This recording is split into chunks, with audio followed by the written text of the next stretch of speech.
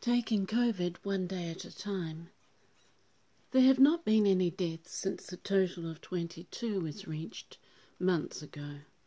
The 23 active cases here flew in from overseas and are in managed isolation, and New Zealand has had 101 days with no community transmission.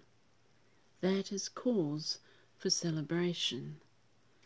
While Victoria, Australia has seen a resurgence of the virus, we feel for them, of course. How could we not?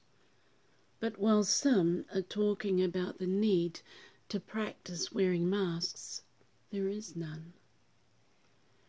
When the Prime Minister asked the country to take drastic measures to combat the spread of coronavirus, we stayed home and went hard early.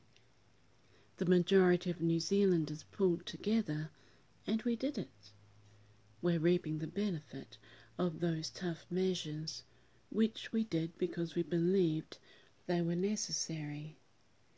If there comes a time that we feel we need to do what Victoria is doing now, we'll face it head on and do it. But let's not get ahead of ourselves and worry when there is nothing to worry about.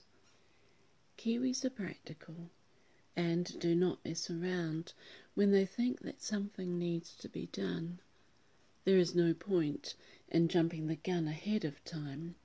We're not silly. We're watching what is happening around the globe with this pandemic.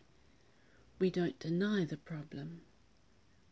We're in a good place and should enjoy what we have while we have it, guilt-free.